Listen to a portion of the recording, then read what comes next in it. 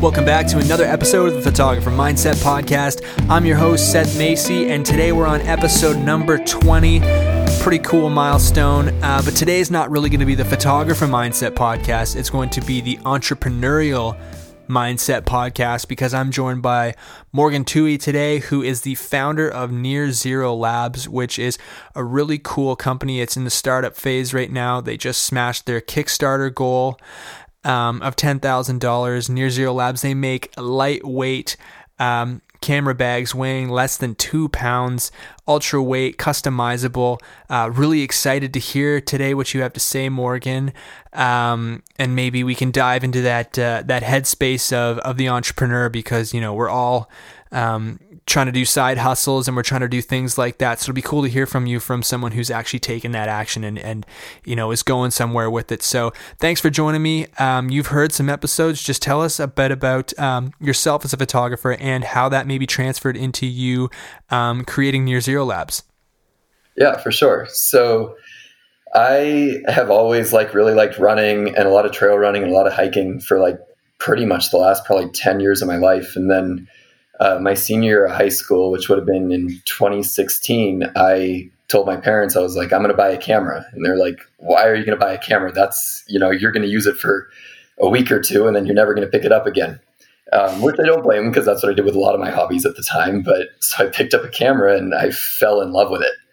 Nice. And so I've been, that summer I visited Rocky Mountain National Park in Colorado, which is where I ended up going to college. And then over the next 4 years, I got really into backpacking and hiking and everything. And then I guess with Near Zero, it was last summer, I was doing a ton of hiking. I spent the entire summer living out of my car. And I had been using a backpack that was 4.5 or 5 pounds. And I was like, God, my camera weighs 3 pounds. Why does my camera bag weigh more than my camera does?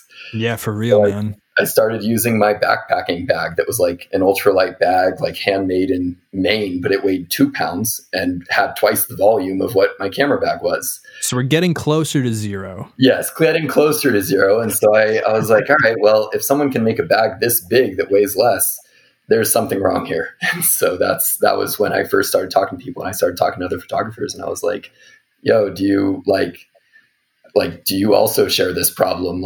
I think my camera bags are way too heavy. And everybody I talked to that summer was like, yes, they're too heavy. Yeah, I would agree with you too. I'm sore after a solid hike. Yeah. And it's crazy. People are like, yeah, your bags are 3 pounds lighter than the next camera bag. But how big of a difference does that make? And it makes a huge difference. Taking an entire camera and lens off your bag. When you're out hiking 8 to 12 miles, that's a lot. Yeah, I mean, people have distance to cover, especially if you're going for those shots that nobody else gets, right? Yeah. You're going on those long treks. So for people who are unfamiliar with Morgan, he started a company called Near Zero Labs, which is actually, it's still in the Kickstarter phase, right? Nothing's actually been launched yet. Correct. Is that correct? Yep. But what you probably just gathered from that was that they are making near zero in weight lightweight bags for camera, for photographers and for hikers. And it's really, really cool. And I want you to tell the story about how this came to be, because you said you were going to save it for me. So I'm interested to hear how you decided to start Near Zero Labs. Yeah. So so basically at the beginning of last summer, like I said, I started talking to people, and I talked to, a friend in May, and I was like, dude, I've been using my backpacking bag. Do you agree? And he had a backpack from the adventure camera bag maker. I'm not going to name drop, but the number one brand everyone thinks of. Not wanting to burn bridges, huh? Yeah, exactly. But he goes, yeah, this bag weighs 6.5 pounds. I was like, oh my God, you're carrying a bag that weighs 6.5 pounds and it's empty. Dude, there's something wrong here. Yeah. So then later that summer, I talked to another friend, who was out in California with me. And I said to him, I was like, dude, do you have this problem too? And he goes, yes, I do.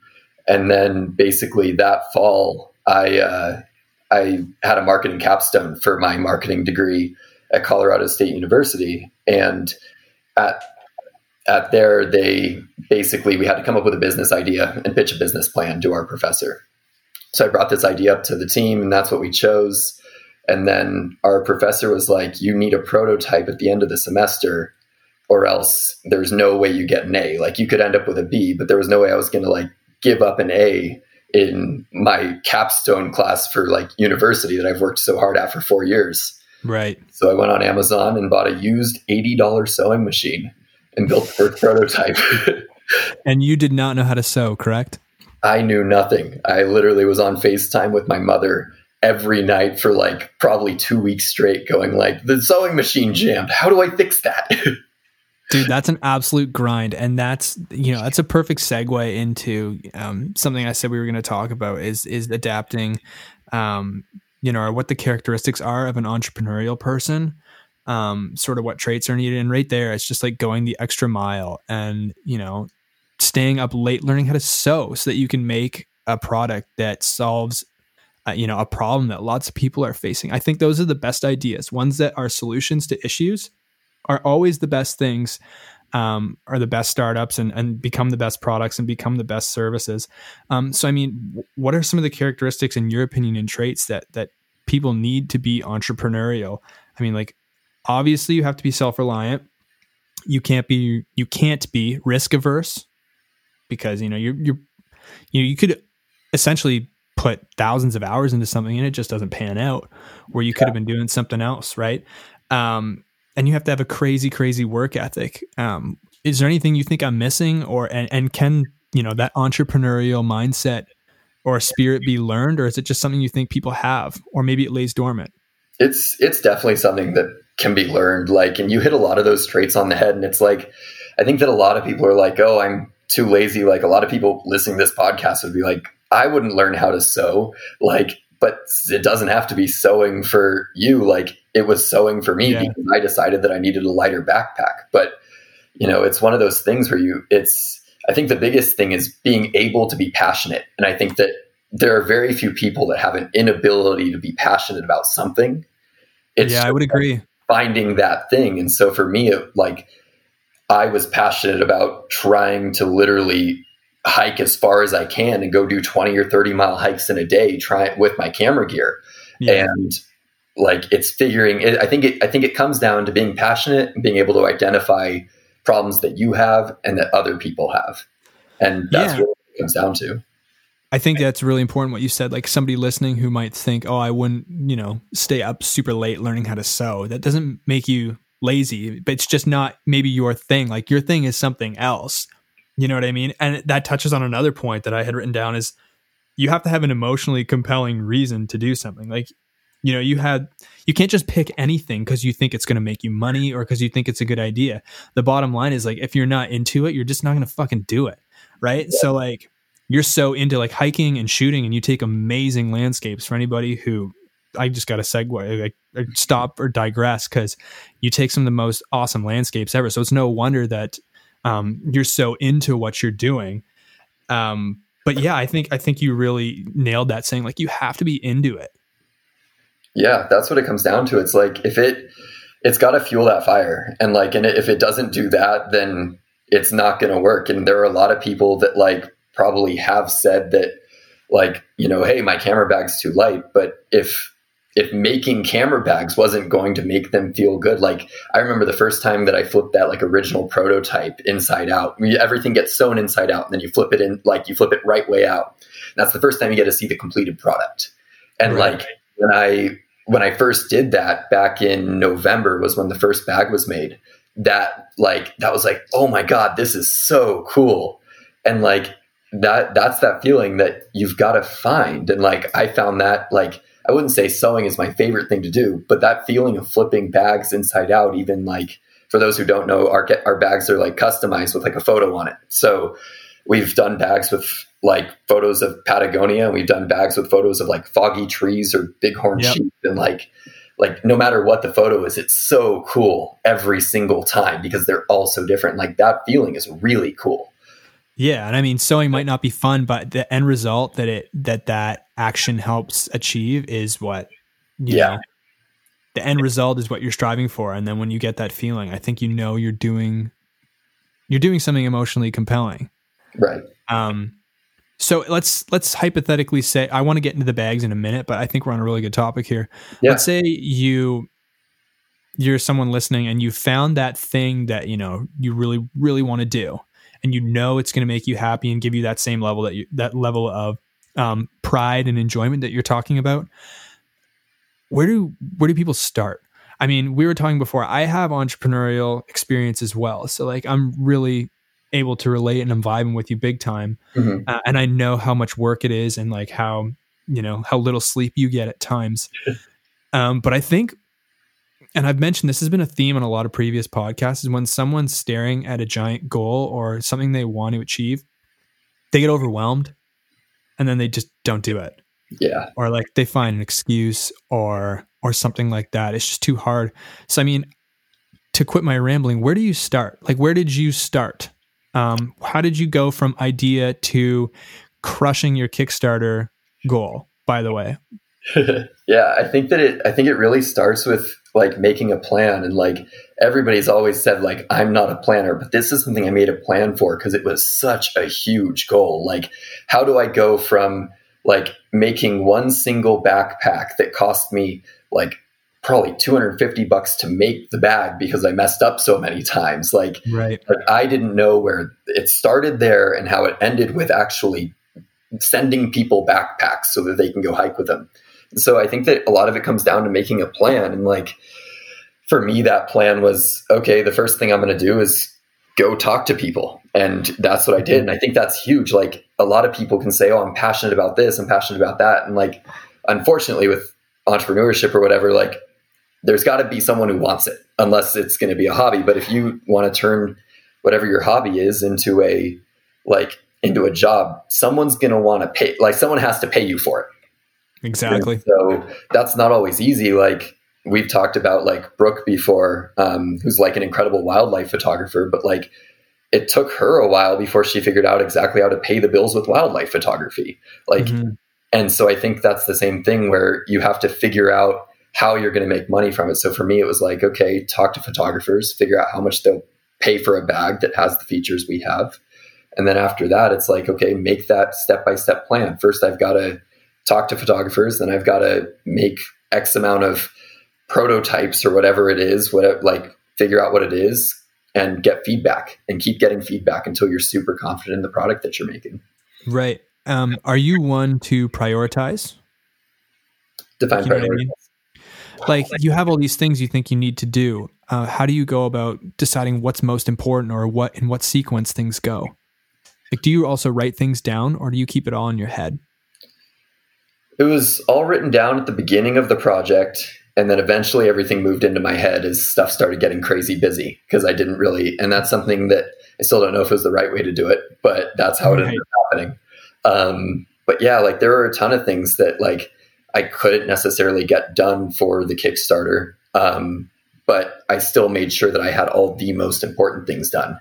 And I moved back the launch date like a million times. Like the original date that I'd given some of my like professors and stuff that were giving me advice was like back in May or June or something.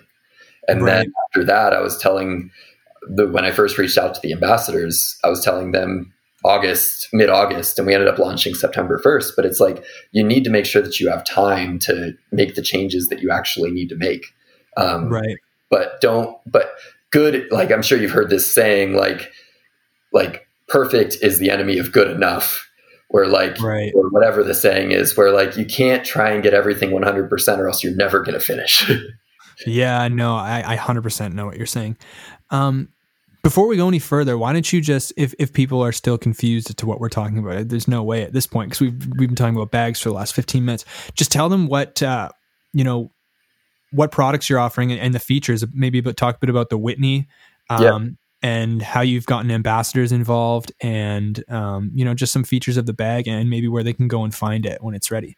Yeah, for sure. So basically in a nutshell, we make gear for photographers that helps photographers travel further and take more photos. That's our mission, is to help people take more photos. And that's really, if we can fuel that in people, I think that we're doing what we set out to do. So essentially our first camera bag, Whitney, launched 2 weeks ago on Kickstarter. And we hit our goal in 3 days. And basically, Whitney is a backpack made out of fabrics that aren't being used by any of the other major camera bag manufacturers. They're being used by some of the smaller manufacturers in like ultralight backpacking, but no camera bag manufacturers. So that allowed us to get the bag. So the actual backpack weighs 1 pound and 11 ounces. So about 1.7 pounds.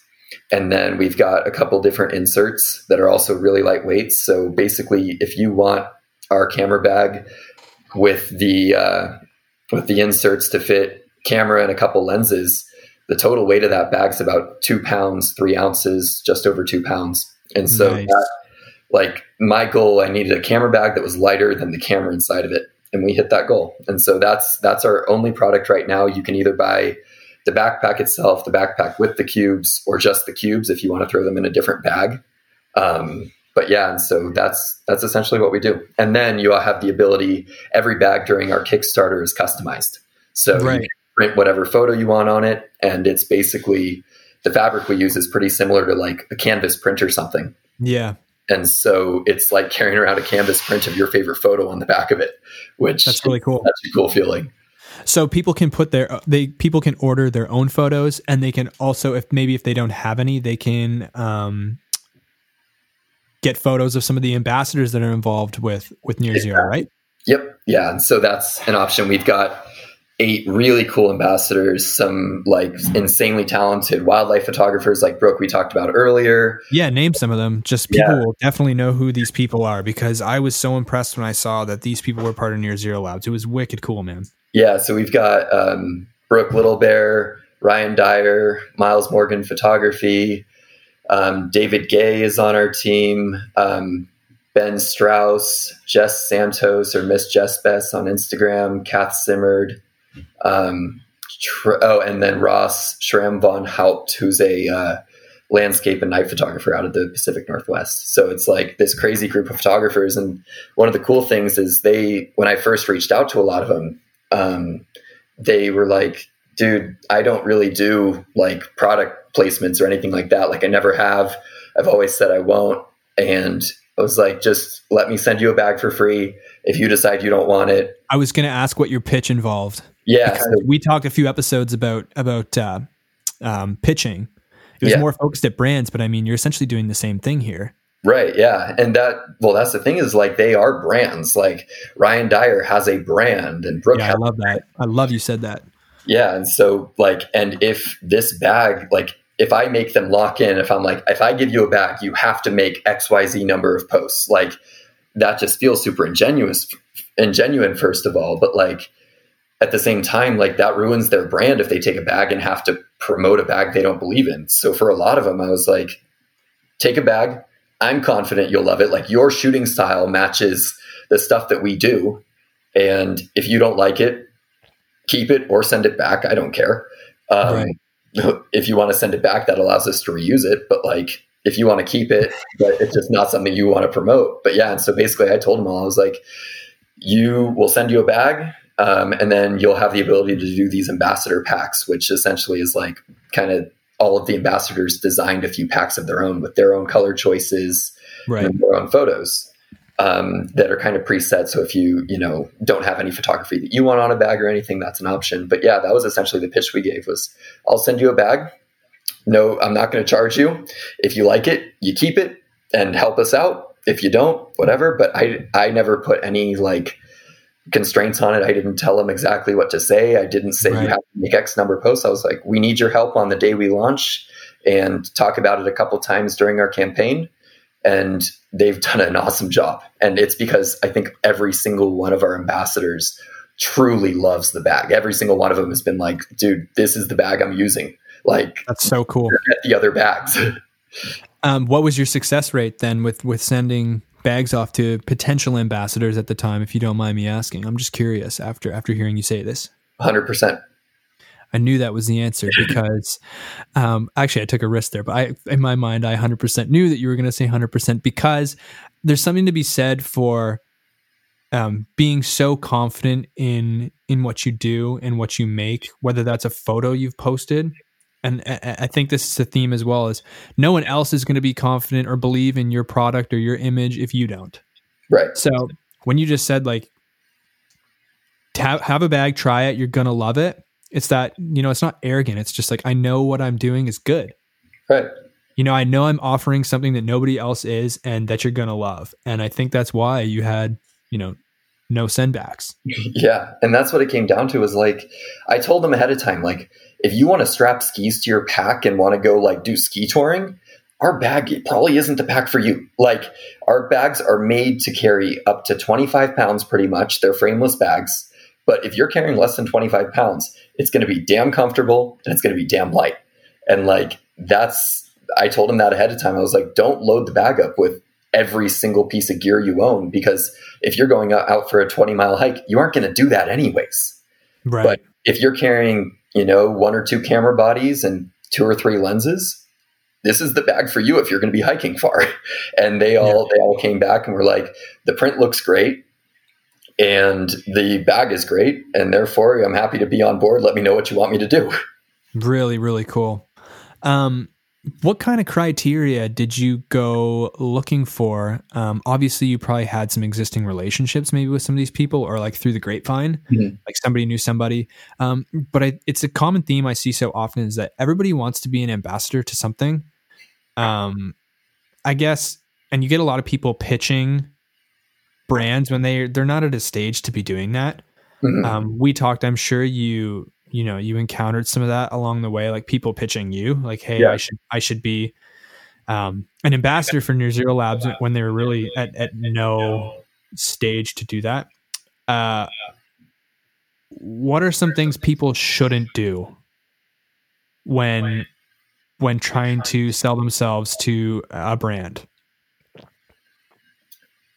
I think that really what it comes down to is like, you have to, like, obviously we reached out to all of our ambassadors because we were this like no-name company. No one knew that we were doing this except for the couple people that followed me.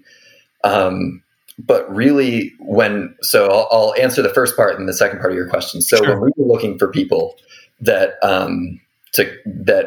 to basically be our brand ambassadors, I wanted people that, did more than just go to the lookouts of like every other Glacier National Park turnout or like whatever it was. And not that there's anything wrong with that type of photography, but like realistically, those photographers aren't the ones that are going to be putting our bags to the test. I was just going to say, they're not the ones who are going to need it.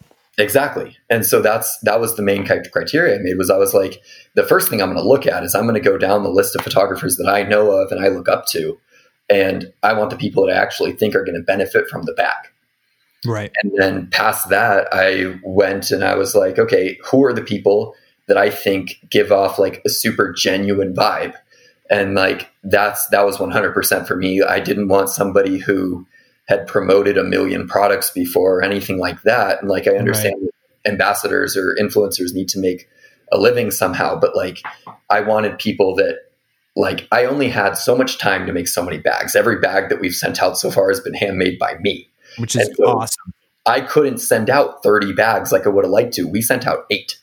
And so I had to be super selective. And so they were all people that I thought were genuine, that I thought would really benefit from the bag. And then the last thing was I reached out to people. The majority of the people that I reached out to were people that I knew, or who followed me. And like Ryan Dyer, had followed me and I had followed him, but we never actually had a conversation before, except for like I had swiped up on one of his stories and replied to it. But other than that, we'd never talked. And so that's, I sent him a message and I was like, hey man, I'm doing this thing. Any chance you want to hop on board? And he was like, well, I'm going to have to try out a bag first. And if I like it, I'm happy. But, if not, then I can't. But yeah, so that's basically what we looked at. I was like, I want it to be people who are super genuine, people who would definitely benefit from the bag, and then people in my circle. There were only a couple that weren't from my direct circle. It's people like Kath Simard, Brooke, maybe a couple of other ones, but those are people that I reached out to via email. But they still fit the first 2 criteria. Like, it wasn't just my group of friends. Like, it was people that I genuinely thought would benefit from the bag. The easiest people to get in touch to are the people I could get into the DMs for. Oh, for sure. So why don't you touch on part 2? There's a lot of people and I don't want listeners to do this. So why don't you maybe share some of your experiences? Yeah. So, like I said, like I reached out to everybody who ended up being ambassadors because we had, I only had so much ability to do it. So after people found out about us, I couldn't really make any more bags. But I've gotten a couple requests since we launched for people asking it to work with us or whatever. And on top of the fact that right now is super busy and I don't really have the ability to make more bags, I've gotten a lot of requests from people that like, it's a business relationship between you, whoever's like going to be promoting the product, and the company that, you're trying to work with.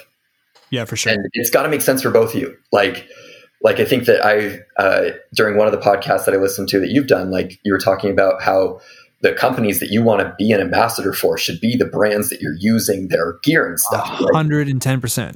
Like, don't try to go be a Tamron ambassador if you've never held a Tamron lens. And which is so, yeah. I feel you on that. Right. And so like, and not that anyone actually has the ability to have a near zero bag right now, they'll be sending out in the next couple months, but I've gotten a bunch of requests from people that, I look through their page and they don't ever hike.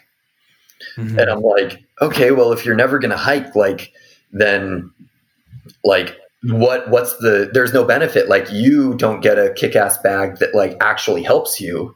And our brand image gets confused because you have a lot of like roadside photos. Like I said, there's nothing wrong with that, but that's just not what near zero is like about. And so, and that also tells you right off the bat that person isn't in it. It's not aligning with their core values. They're just asking you to ask you and just to be hooked up with somebody who they think is cool. Exactly. Or try to get a free bag or something. And so that's the other thing is like, when I say it's a business relationship, like there's an investment that we make when we send out a bag to an ambassador. And then there's also an investment that the ambassador makes when they, take our bag and say, yes, I'll help promote your bag. And so there's risk on both sides. And so we have sold, we're up to just over $10,000 or something. And this is from me sending out 8 or 9 bags, and that'll go up over time. But like the other thing, and I don't like saying it because it's very exclusionary. And I don't want to say that like, if you don't have a lot of followers, you can't work with brands. But if you don't have a lot of followers, you need to make up for it somewhere else. And so like we talked earlier, like Brooke, who is one of the smaller ambassadors on our team, she also has done some of the best promotion work for our brand because she is super genuine, and she has all these other factors that really mattered to me, where I was like, I want someone super genuine. So even though she, is towards the bottom, quote, as far as like following goes, she's one of our most, quote, productive ambassadors. And so if you had like, 10,000 followers or something, or 5,000 followers, like, it doesn't mean you can't work with brands, but you better make sure that your connection with your audience is really strong. That engagement, right? More, right. And it's not even engagement in numbers and stuff, but like you can tell when you watch somebody's stories, like if somebody looks like they're just, posting stuff for the fun of it, like, like, and not trying to actually like reach out to people and like have those question and answer things all the time, like create an audience, create a community. And that's what really, and a discussion. Right. Exactly. Like, you want people messaging, for example, Brooke, like, oh, what's this about? Because someone like her is going to go to bat for you and the company. Right. So, and if you're really not willing to do that because you don't like the company or service that you're trying to become an ambassador for, why are you even doing it in the first place? Right. Exactly. You know what I mean? So, you touched a bit on your Kickstarter, which you passed your goal, right? It was 10,000 US you were going for, and you passed it in, what was it, 72 hours, 48 hours? Yeah, just over 48 hours. I think it was like 51 hours or something. That's absolutely insane. And congrats, dude. Thanks. I know that, stuff like this is very secretive and I wouldn't give it all away, but maybe if you could skim the surface and maybe give 1 or 2 pointers for people who are maybe looking maybe they're at the point where they have an idea and they're looking to get crowdfunding or Kickstarter money, how to run a successful Kickstarter? All right. So, one of the big misconceptions is that Kickstarter is a platform that markets products for you. And that's just flat out not true. Like if you throw a product on Kickstarter thinking that you're going to throw it on Kickstarter, someone's going to see it on the homepage and they're going to actually buy it. Like the odds of that are really low. Mm-hmm. Like giving you some insight into the data that we get from Kickstarter. Like the vast majority, something like 80% of our sales come from referrals from either Instagram or Facebook, where all of our ambassadors and then our account personally is posting stuff saying like, hey, link in bio, hey, whatever. And so you need to make sure that you have an audience built so that you can do what you're doing. And then the other thing that I'd say is make sure that you have a product that you truly believe in. And of course, that's true for any product launch, not just Kickstarter, but it has to be something that you believe in enough to explain it really well on your Kickstarter page, get people to work on that video with you, get people to work on every little bit with you, because you need all the help that you can get. And if you don't believe in it and the people around you don't believe in it, it's not going to work. Like something like 65 or 70% of Kickstarters fail. And that's because people, put this together and say, hey, if I have this cool little gadget, it'll definitely do well if I throw it up on Kickstarter with a couple photos and a 2-paragraph description. That's not true. We hit our goal in, 50 hours, but I put way more than 50 hours into it in the past week before we launched, just taking photos, making backpacks, doing everything to make sure that we were ready to launch. Yeah, so, like a product demo. I went through the Kickstarter. I told you the page. I'd been through the website before, but obviously the website directs you to the Kickstarter. But even just product, you demoing the product in a little video, and it was just very well thought out.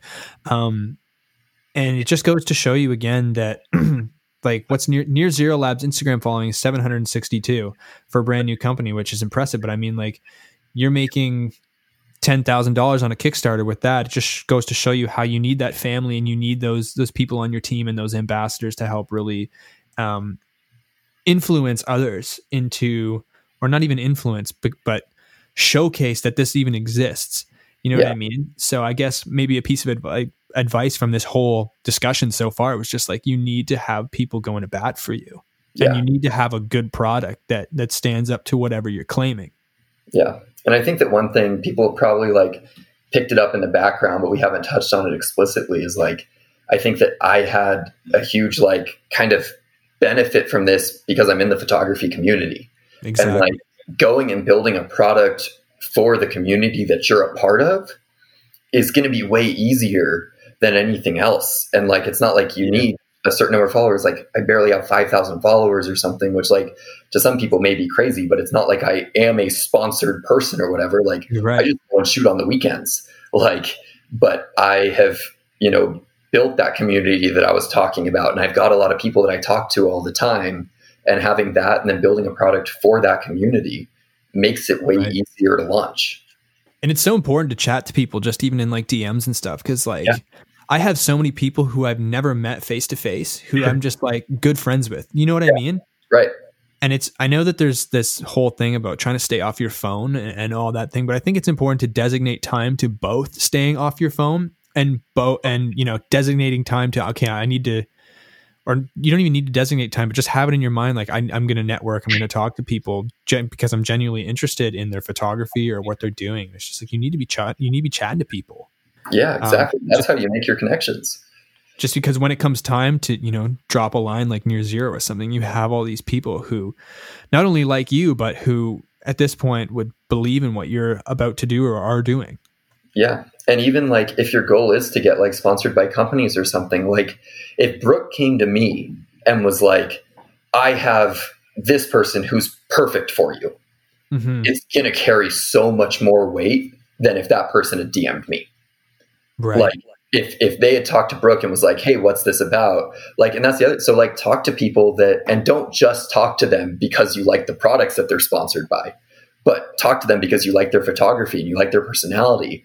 And then if there's a similarity there, than like being Right. like, hey, like, I don't think it would be out of line if somebody was like super tight with Brooke and also had the same connection to be like, hey, Brooke, like, is there any chance that like that you'd reach out to somebody else for me? Don't go do this to Brooke. Don't go bombard her with like questions and stuff. But like, I don't think it would be out of line for somebody to do that. Like, I don't Right. know if you have any different thoughts, but like that No, would be I think really cool with us. I agree with you. When somebody comes to me, like I can use the podcast as an example. Yeah. Like I've had guests who have been on the show who have then messaged me afterward and said, "Oh man, I was just thinking like my friend or this person would be so good to have on. Like they're doing this, this, and this." And I'm just like, I add them to the list because, you know, I already truly respect that person, and I think they're very genuine and they're good at what they do. So, you know, that's going to hold way more merit. Yeah, especially then if even that same person had just DM'd you and been like, "Hey, like, can I be on your podcast?" Like that's and that's happened, to be quite honest. And it's been something like, "Oh, I heard." I can't use Brooke anymore because she's been mentioned on the show so many times. Right. But like I heard so and so's podcast, and you know, this just happened to me, or I'm doing this right now. Like I think I could add a lot of value. I would definitely, you know, give that a second look for sure. Yeah. Yeah, I think it's just networking. You gotta. I would agree with you that would hold weight, would hold merit for sure. Yeah. So since this is the photographer mindset, and we talk a lot about mental fortitude and, you know, powering through adversity and how to stay positive and practicing infinite gratitude, I want to know maybe one or two either hiccups or frustrating things that have happened or failures maybe you've had with the startup, maybe what you learned from it, if you have any, and, you know, how you just kind of powered through it. Yeah. So of course, the big one is that we were planning on launching in the middle of a global pandemic. Yeah. No shit, like, eh? Right. Like, talk about a speed bump. You mean like a brick wall? Yeah. So like that was the big one where the original plan, like I said earlier, was to launch in like pretty much May or June. And all this stuff came down in March, right when I was about to pull the trigger on reaching out to a bunch of ambassadors. And for me, like, once I started reaching out to ambassadors, that's when stuff couldn't stop. Like once I start, like if I reach out to somebody like Ryan in March and then be like, "Hey, we're delaying the project until September," that's not going to work. It's got to you'd lose a lot of credibility. Like you had already pushed the toboggan over the hill. Like you were already going down. Right. You can't stop it. And so like I hadn't done that yet, but then this global pandemic hit and I got emails from suppliers who were like, "Hey, you know, we know that you were thinking about buying like some bulk products because we have to do that, you know, now that we have a Kickstarter and stuff." And they're like, "We know you're thinking about doing this. Instead of a 6-week lead time, we have a 12-week lead time or a 15-week lead time." And so like that, and taking a step back and saying like, okay, how do I make sure that I'm doing justice to everybody who backs our Kickstarter? Because if I say I'm going to deliver in whenever I'm said I'm going to deliver, right now we're saying April, even though I hope it to be much sooner than that. But if I say it's going to happen by then, it's going to happen by then, even if I don't get sleep for a month and I'm sewing for a month straight. Right. But like, if there's something else, like if our like cool magnetic buckles or whatever don't get delivered from China in time, I can't fix that. That's not something I can fix without sleeping. Right. And so that was the big one where it's like that was our big hiccup, but it didn't stop the ball. It gave me time. Like I was ready to launch right then, basically, but it gave me another 4 months to keep prototyping. And the inside cubes changed and became a lot better. The laptop pocket changed and became a lot better. And that sort of stuff, like that was a big one. And I'm trying to think of if there's that's really cool, using that newfound time to improve the prototype even further. You know, a lot of people might have just thrown their hands up and said, "Fuck it, this is ridiculous. It's over." You know, kind of maybe taking a step back and a deep breath and realizing, what can I do with this time that I have now? Yeah. Which is the whole idea, is not letting a negative thought or circumstance complete itself. I remember listening to, I used to, or I still do. I listen to Navy SEAL podcasts all the time because I'm so into like, again, going back to like being really into it. Like I'm really into, and I always have been, like mindsets and how people think and stuff like that. I have a marketing degree myself, which we didn't talk about before the show, which is kind of cool. Because, you know, in marketing that you're one of your first courses in first year is psychology, right? How people think. Mm-hmm. And I'm just so into it. But one of the things that I remember it stuck with me is a Navy SEAL guy said, he says, I never let a negative thought complete itself. Like once it starts, I'm consciously learn to just cut it off and change it into something else. And think about, you know, what's good that's happening, or, you know, what I'm grateful for in this right here, right now. So like that could be in your case, I guess, like I have more time to make this bag even better. Right. And I think it's cool too. Like you said, you have all these people that you have to deliver to. I think being transparent is super important. With, not even in a business, just like with anything, there's so many people I think who overpromise and underdeliver, which is just because like people struggle with saying like I can't, or like no, it's not going to happen. I think it's almost like an ego thing or like a pride thing. Yeah. You know what I mean? It's just so easy, much easier to say, listen, this happened. I'm doing my best. Yeah. Right. Totally. Yeah. So like, I think just like doing your best and if it's going to take, if you honestly think, you know, something's going to take like 7 days, maybe you're delivering photos to a client, tell them it's going to take 10, because then when you deliver it on 7, they'll be like, oh, sick. It'll be really cool. Yeah. You know what I mean? So I don't know if you feel the same way in that regard. Yeah, totally. Like you have to be willing to give your all, especially when other people are like depending on you and stuff. And like, that's something that, you know, I've had a couple backpacks that I've made. One guy was going to use it on the Colorado Trail. And he did end up using it on the Colorado Trail, and he was a buddy of mine, and he isn't, you know, one of our ambassadors, quote unquote, but he used the bag, and he's using like an early prototype bag, but his custom print got delivered like something like 3 days before he's supposed to leave for the Colorado Trail. Right. And these bags still take me a little while to make right now because everything's not refined. I'm making them in a house. Like, you know, it's not perfect. You haven't streamlined yet. Yes, exactly. Yeah. Right. And so with his bag, like I, you know, made it as quickly as I could, and I delivered it, you know, and I told him, I was like, it may be ready the day you leave. And I apologized that like already, but I delivered it, you know, the morning before. And so we had the full day to pack it and everything. But yeah, like give it your all, try and like beat those expectations. But like, there's nothing wrong with setting expectations low. If you think there's a possibility that you may need that extra time. Yeah. I mean, it's better for people to be disappointed. It's better for people to be disappointed minimally in the moment than like super pissed off. Yeah. You know, when it comes crunch time, that's the worst. For sure. It's the classic. I feel like I've used this analogy so many times. It's the classic, like when you're waiting for your table at a restaurant and the wait's 20 minutes and they tell you it's going to be 30 and your buzzer goes off in 15 and then you're already like stoked going into your meal. Yep. Exactly. Like it just puts people in a positive framework. If the food tastes better. Yeah. Well, like maybe the bag looks better. You know what I mean? Yeah, exactly. Or whatever it is you're selling. If it's like you said earlier, you touched on a really good point about, you know, the near zero is so much easier for you because you're involved in that community. Like maybe you're a cyclist, or you're you're a gym rat, so you make gym apparel. Yeah. Just like I keep thinking about like climbing and stuff. Like there's a ton of people super involved in the climbing community, and like just looking from like, I don't climb that often, but like there's a lot of stuff you could do in the climbing community that would be really cool. And if you have it already, it makes it so much easier for you than everybody else. Yeah. 100%. Yeah. 100%. So I said this before the show, and I apologize to you because like we haven't talked about any of your photography because for everybody listening, Morgan's super sick. And I'm going to put, I don't know, usually I put like the Instagram handles and the titles of the episodes.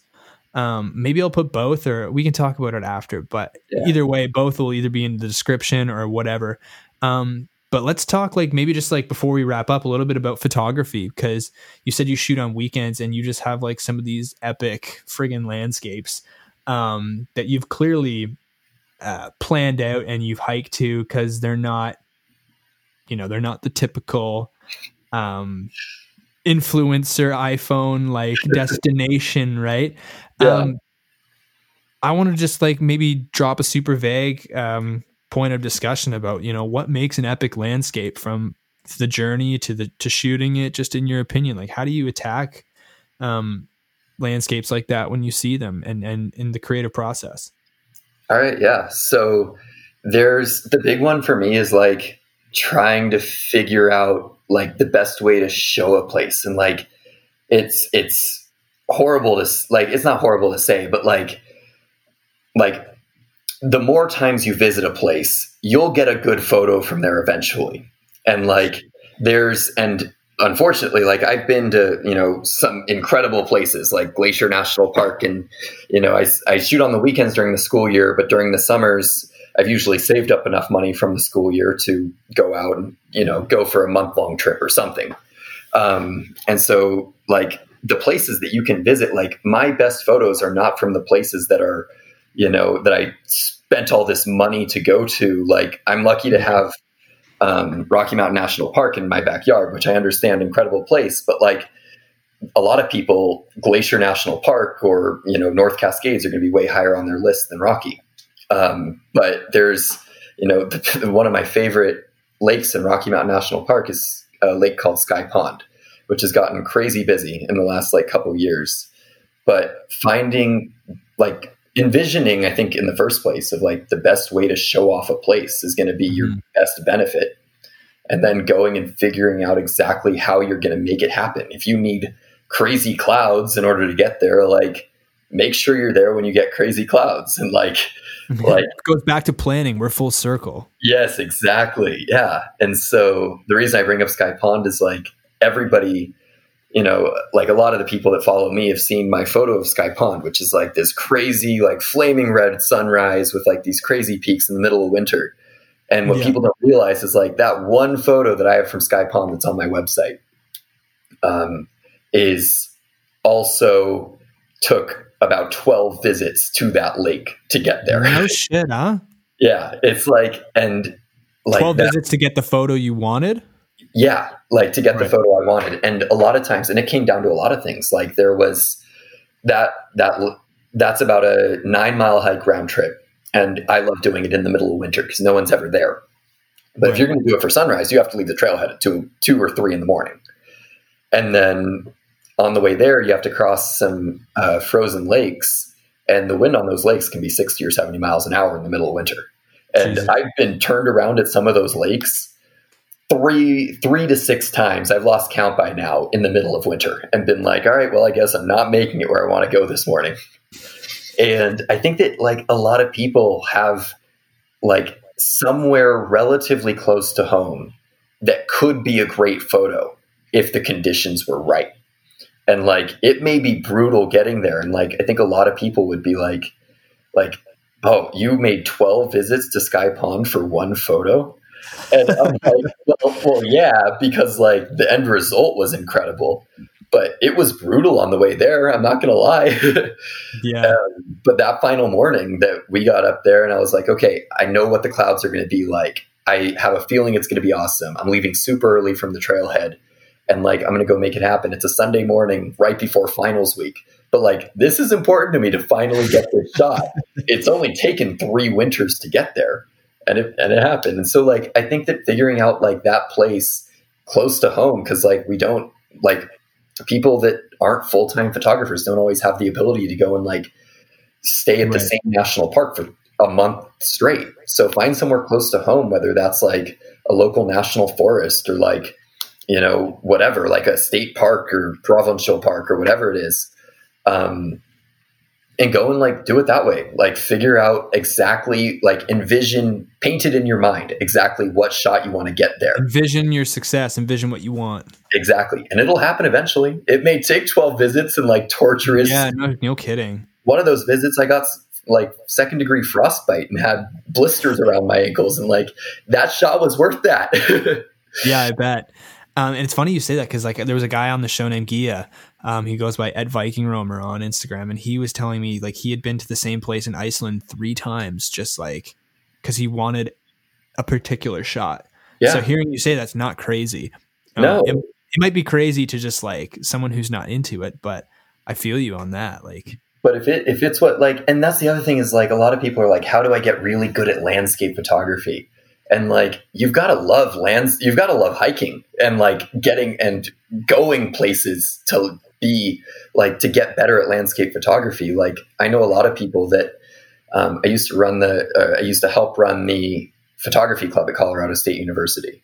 And we'd have people that, you know, wanted to love landscape photography and would always ask me for tips. And my tips were never like camera gear or editing. It was like, how often do you hike right now? And they're like, yeah, once every couple months, you know, whenever I have the time.